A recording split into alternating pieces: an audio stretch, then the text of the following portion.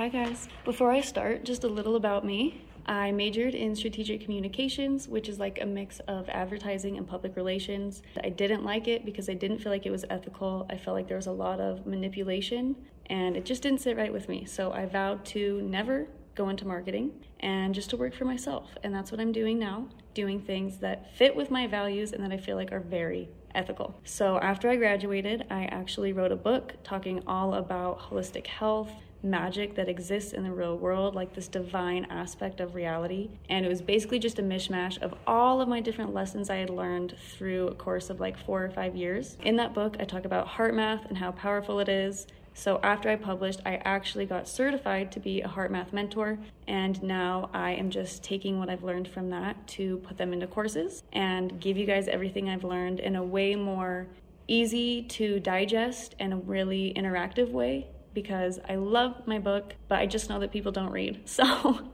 I'm putting everything online and giving it to you guys in a better way so that you can really actually utilize the transformation that could come from it. So today I'm talking about how to tell your head from your heart. You know, I think it's a constant struggle for everyone, just trying to figure out, like, do I really want this? Am I overthinking? What's my heart saying? What if I think I'm listening to my heart and it's actually my head? It can get very confusing and hard to tell the difference and, hard to make decisions and feel really confident and secure in them.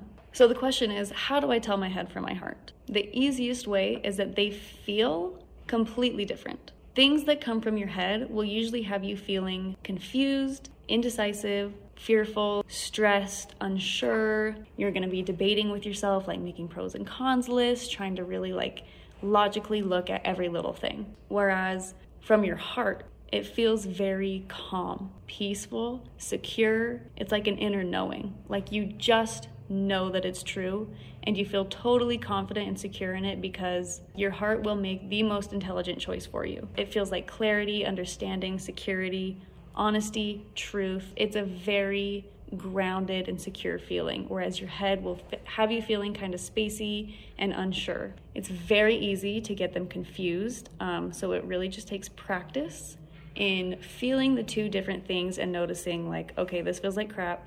Maybe this is coming from my head. I'm making things too hard for myself. Or when you can settle down and really get into your breathing and into your heart and make a decision from there, it just feels like this makes sense. I get why this is the right decision. This feels easy. I feel confident. But yeah, even for me, I've been doing this for years and I can still get confused. So it just takes practice. But there is literally one easy freaking tip to help you. If you feel like you're stuck up in your head or you're about to make a decision and you're not sure if it's coming from your head or from your heart, this is what you do. Stop. Take some deep breaths. And start to just slow down your breathing for a little while.